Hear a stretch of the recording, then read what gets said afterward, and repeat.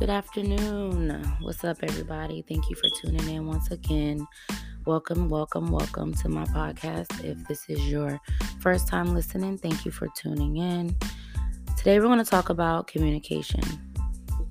Communication is vital. It's absolutely necessary. It's something that's completely necessary for any healthy relationship. Being able to speak freely and honestly with the people that you surround yourself with allows you to share, to learn, respond, and listen. And that's to listen, to understand, and not to respond. Okay? They're two different things. And also to create lasting bonds. It's very important to be able to communicate in any relationship, whether it's with friends, family, or just a situationship. When you're in a relationship, communication allows you to explain to someone what you're experiencing and what your needs are. You should always be able to express yourself freely in any situation. Being able to communicate not only helps meet your needs, but it also helps you to be and stay connected in your relationship. It's very important to have good communication all across the board, because with that, it creates intimacy in your relationships. It reduces conflict, and it encourages active listening. What are some ways that you can communicate better to the people around you?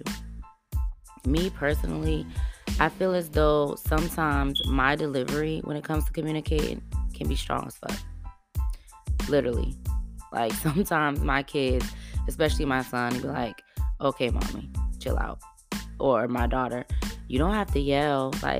And honestly, I know that I can tone it down a lot. I do know that. I can admit that. Sometimes I'm just really, really strong in my delivery.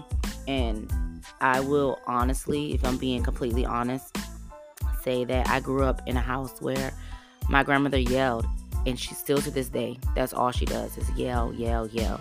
And it became embedded in me. And as I started getting older and I'm raising my kids, and I'm like, I hated when she yelled at me. It made me cry. It made me anxious. It stressed me out. So why do I do it? I've gotten a lot better, and the people that know me personally know that I've gotten a lot better when it comes to yelling. And especially with my children, I've learned to talk to them more and listen to them more. And so because I grew up with something instilled in me, I had to remember that I have to break that cycle. I have to break that generational curse and be able to communicate effectively.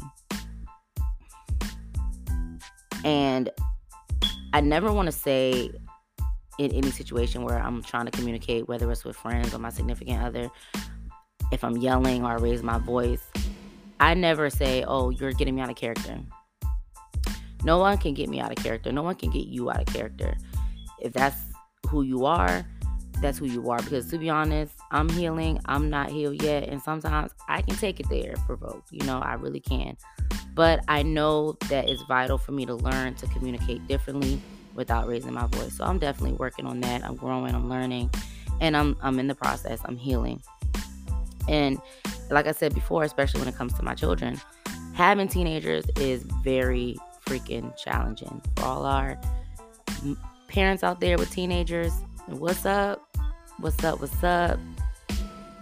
You got to be built for it tough. You got to be built for it tough for raising teenagers. It's just, you have to, because they're going to try you every day, every single day. And the truth of the matter is, children cannot hear when you're yelling. And I've learned that. They automatically tune you out.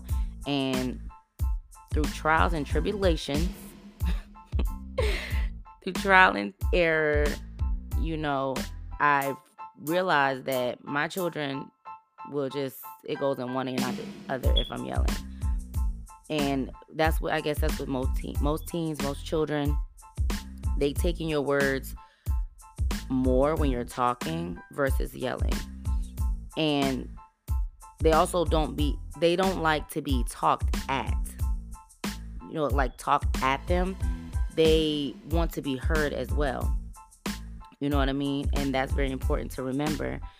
See, my kids know I'm gang, and I be wanting all the smoke sometimes. Like, legit, I be wanting all the smoke sometimes. But I also know that doesn't work in every situation. So yeah, I'm a work in progress. And I'm also brutally honest sometimes. And a lot of times I don't consider other people's feelings in that moment. So I'm working on that.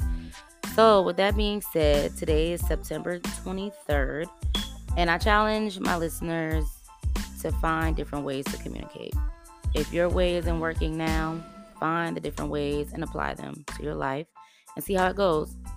And remember, you may be very passive aggressive, and that's okay, but it doesn't mean you have to stand for anything or just stonewall or shut down, if you will.